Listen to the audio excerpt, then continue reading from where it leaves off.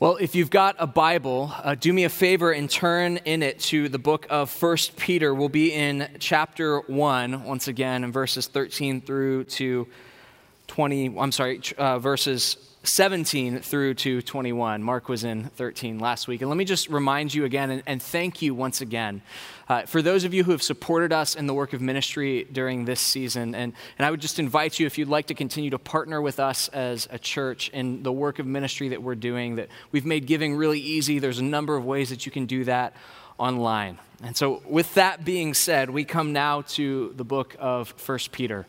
We, as a church, have been walking through a series on what matters most. I don't know about you, but I've had so many conversations with friends, many friends who are not even particularly interested in Christianity, who have been reevaluating life and meaning and purpose in the midst of this current pandemic, the season that we find ourselves in. And it's with that in mind that we as a church have been asking the question that many people, Christian or not, are asking: what really does matter? When we feel like everything is up for grabs, what are the things that are most important? And we've been allowing 1 Peter to guide our investigation. We've been looking at it through the lens of the Apostle Peter's letter to the churches in Asia Minor. And what we know about the recipients of this letter is that they were a group of Christians in a cluster of cities that were spread about as wide as the state of California. But all of them were experiencing something similar. They were experiencing the isolation and the persecution and the loneliness that had come as they had become believers. Many of them had grown up in the cities in which they found themselves. They had grown up in the culture in which they still lived. But when they had become Christians, their values and their beliefs and their culture changed. And so they found themselves out of step.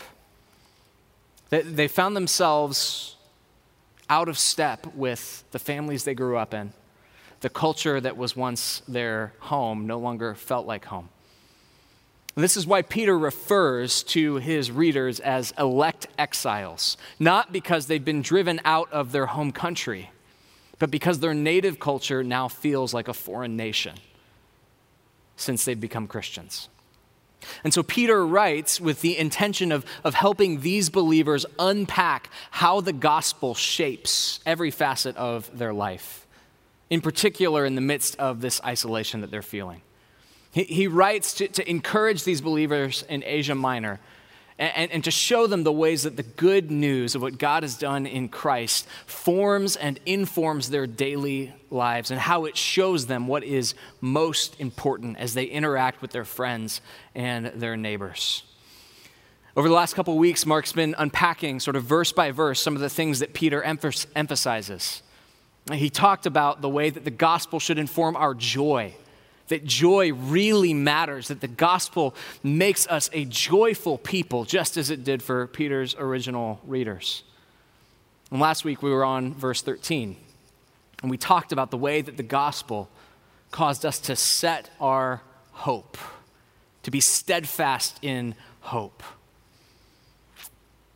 This morning, or evening, depending on which service you're watching, I want to talk about how the gospel should produce in us not just joy, not just hope, but fear.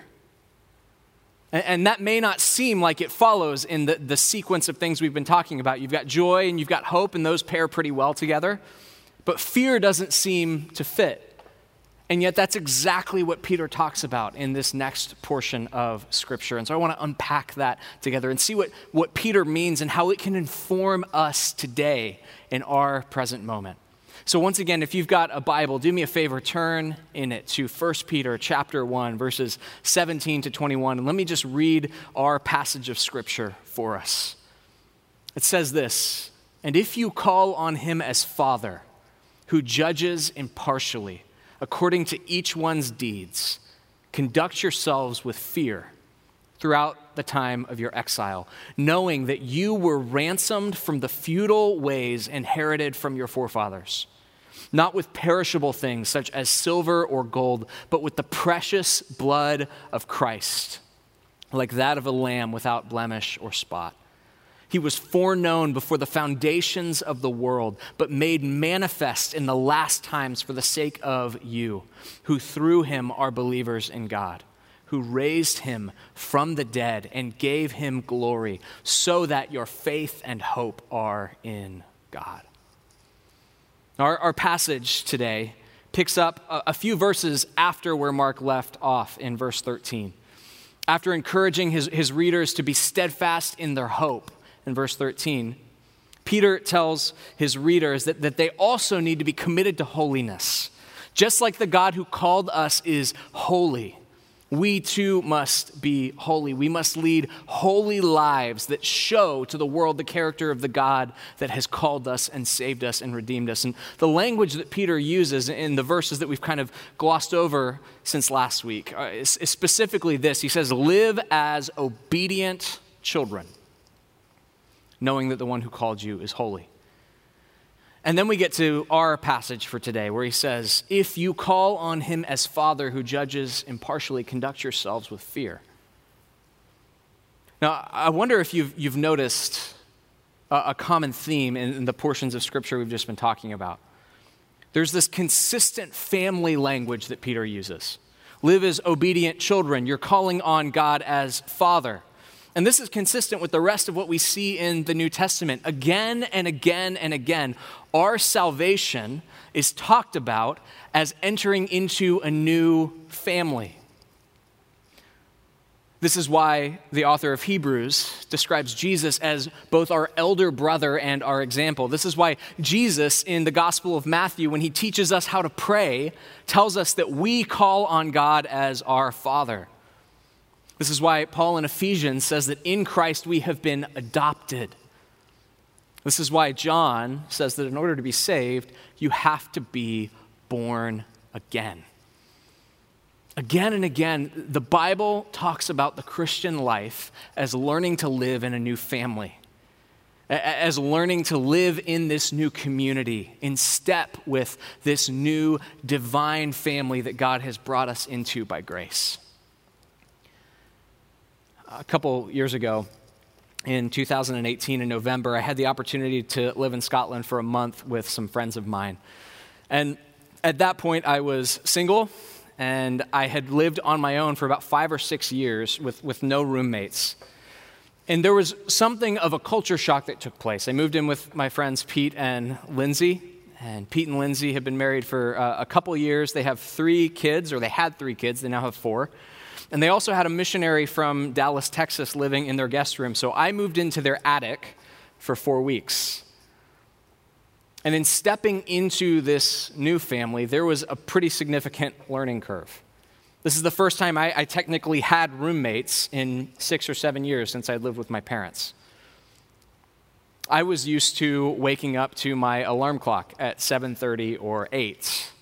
I was not used to waking up to the sound of screaming kids fighting. I was used to waking up and setting my coffee maker to go and hopping in the shower. I was not used to the coffee all being consumed by the rest of the house and waiting in line for the shower. On and on and on. There were things that I was not used to as I sort of stepped into this family for just a brief season of life. And yet eventually, I started to get used to those routines. I started to get used to this family's rhythms. And eventually, over time, I began to adapt to life in this new family. Actually, by the end of my time in Scotland, I preached a sermon at Pete's church in Glasgow, and there's a recording of it online that I go back and listen to because I'd even started to develop like a slight accent. I'd started to talk like this new family that I was spending my life in, and I started to sound sort of like this hodgepodge of Irish and Scottish.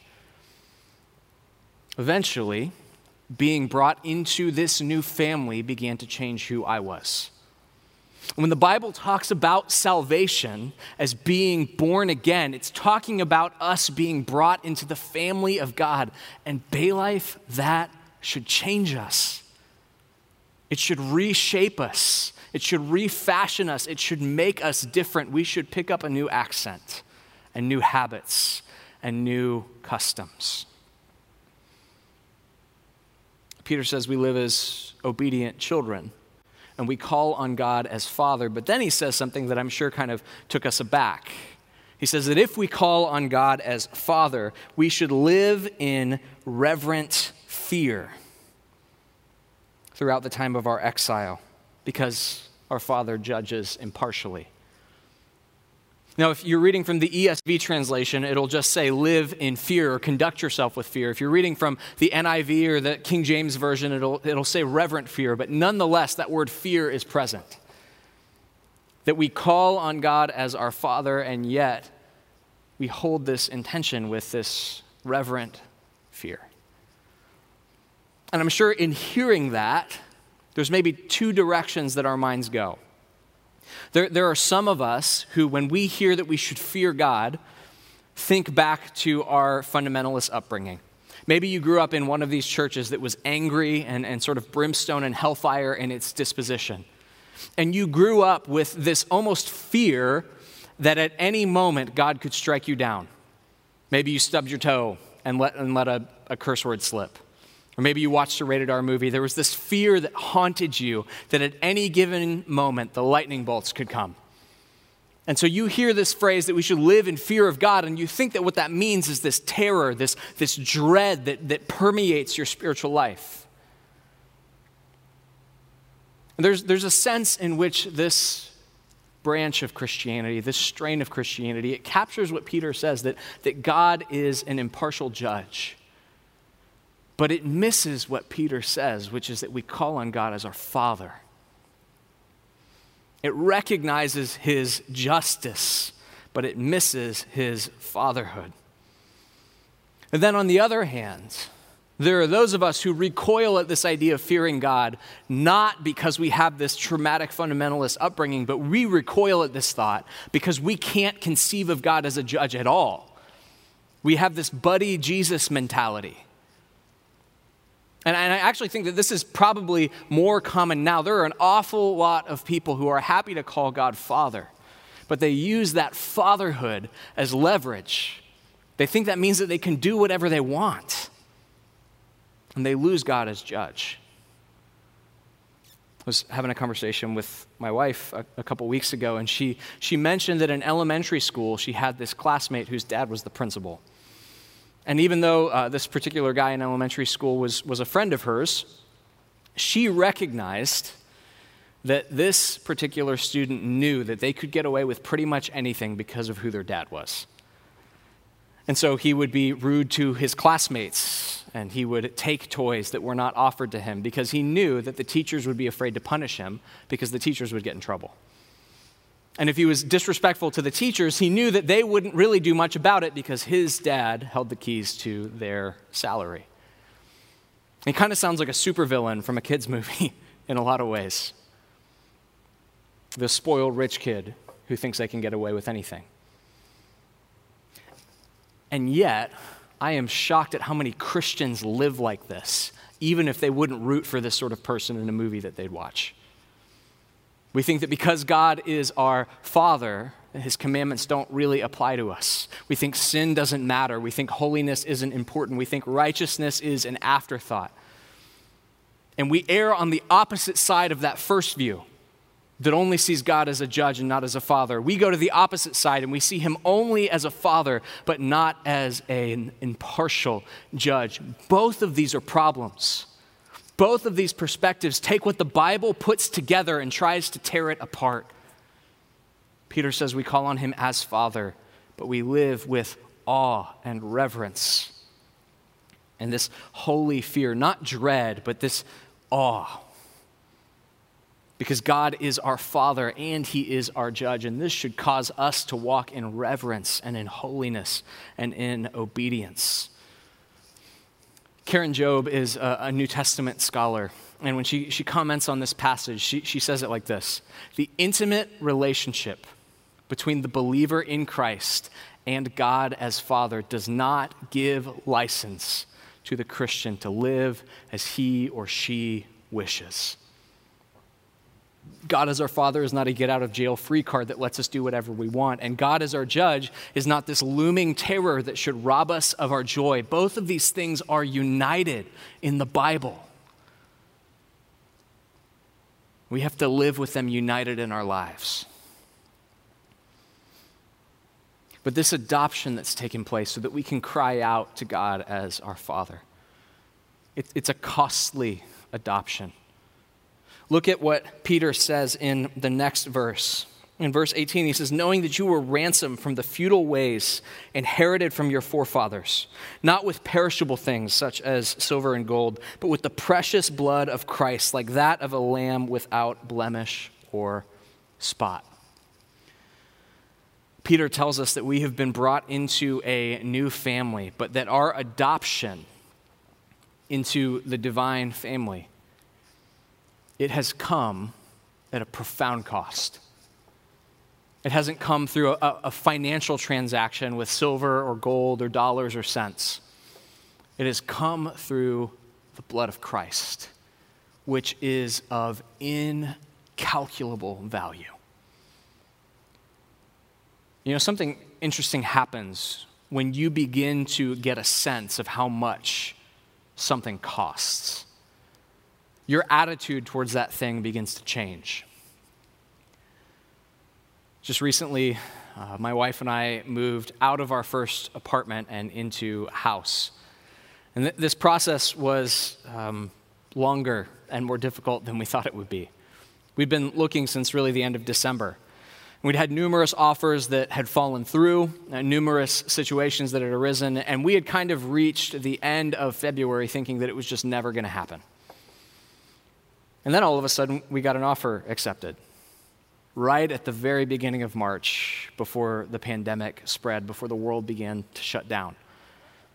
And through this whole process, we figured something has to go wrong, something has to fall through. We're not going to get too emotionally invested in this because we've already had and lost multiple dream houses over the last few months. But in the end, in God's grace, it worked out.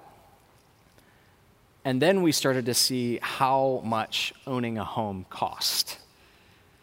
The price of a mortgage, the cost of financial repairs, which we didn't have when we lived in an apartment and could knock on our landlord's door and ask him to fix our water faucet. And knowing the price of this home that we stepped into caused me to probably be overly cautious around some things. Every morning I would make the coffee and I wouldn't quite put the coffee pot in right, so that it wouldn't flip the lever like it was supposed to. And the first 3 or so mornings that we were there, the coffee didn't go in the pot. It went all over our counter and cabinets. And that's a pretty easy fix. You just wipe it up. But it drove me crazy. Because I was thinking, I know how much we're paying for this. I am not messing these cabinets up. And then a couple weeks later, I brought my pull-up bar that hangs in the doorway, and I put it in the doorway of our guest room. And without thinking, I shut the door out of habit, and I knocked the pull-up bar down, and it just gouged this chunk out of our wall. And I was so angry. Like, I have never been so angry at dropping something. And Mickey had to sort of talk me off the ledge and say, Travis, we live in this house. Things are going to break. We're going to have to fix stuff. But in my head, I was thinking, this is costly. I want to preserve it. I want to take care of it, probably to an unrealistic degree. Things break in houses. But owning a home is costly in a way that apartments are not.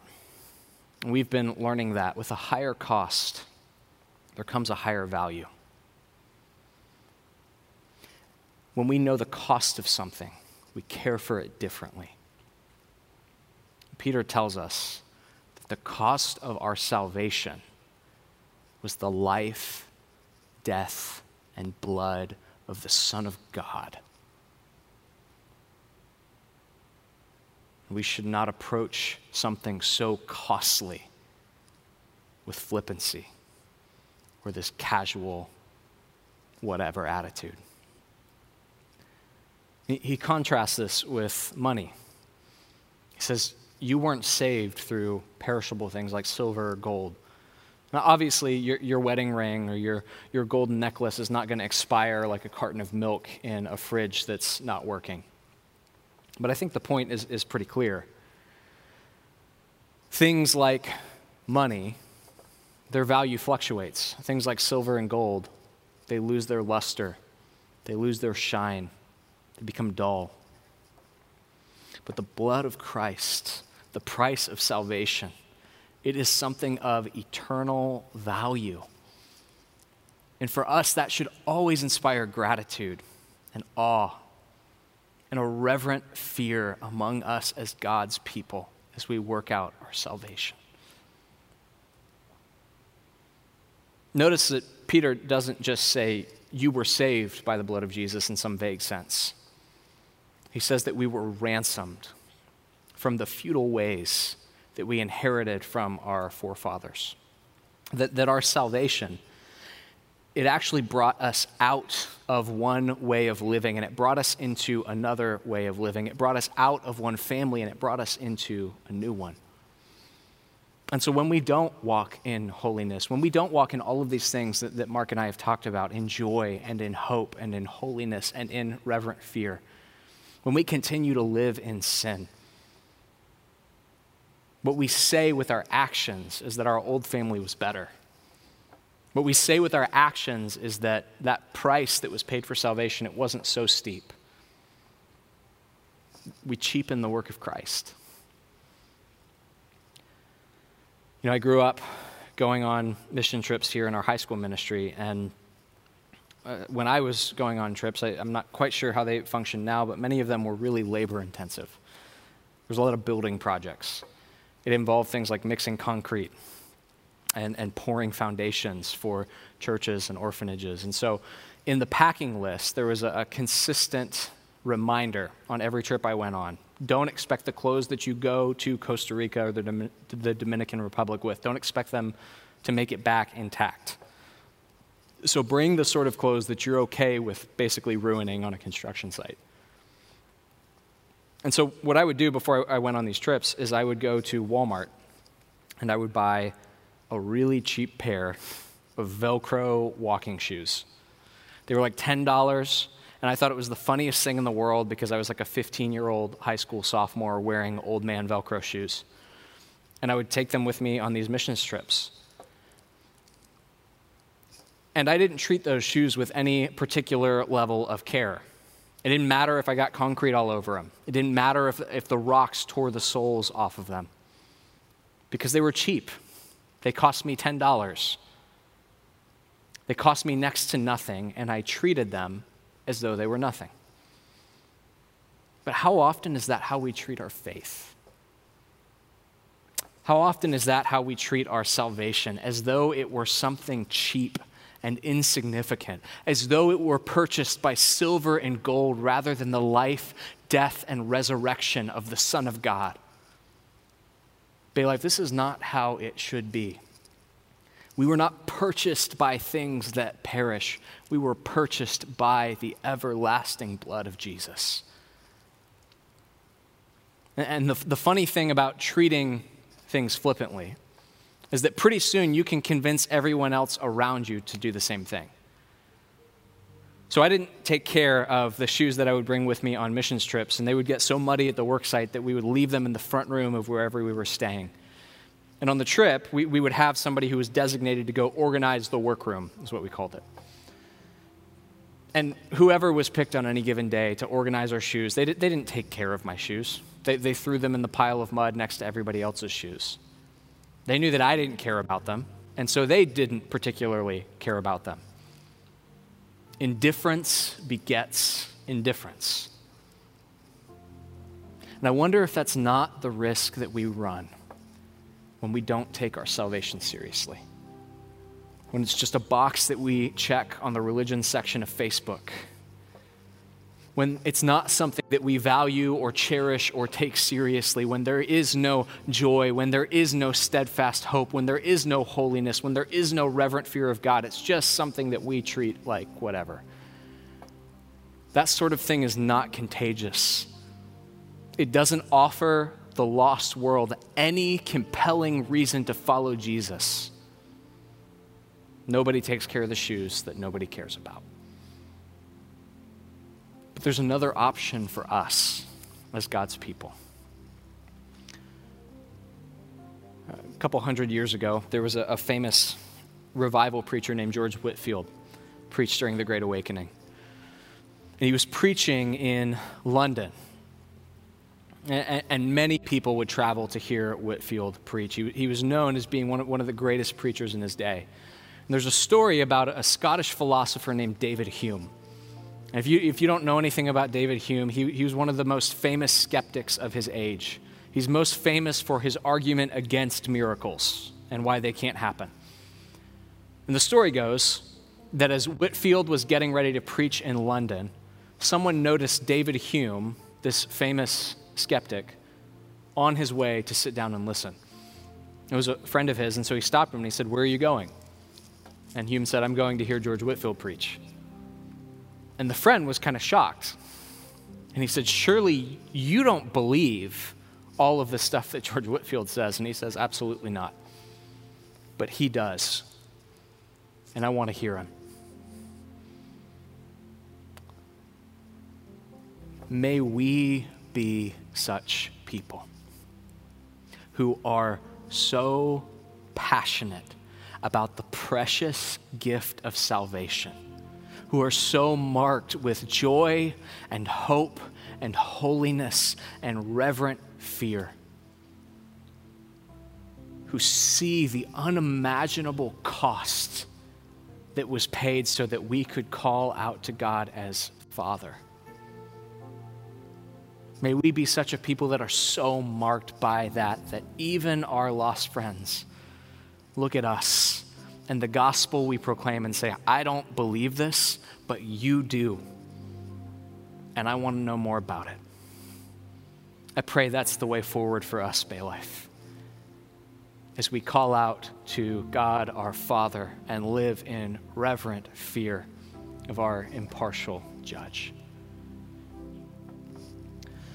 So would you pray with me in light of all that we've heard from God's word?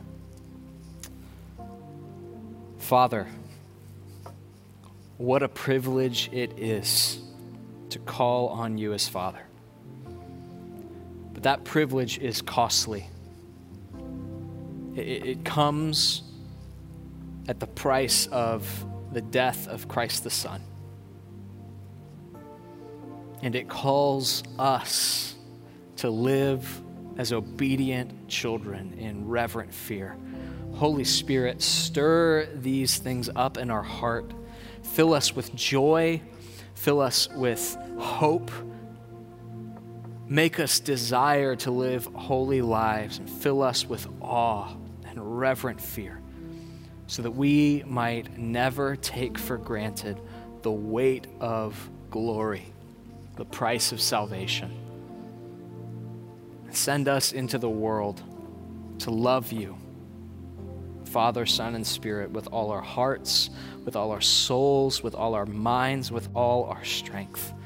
We ask these things in Christ's name, and we say, Amen.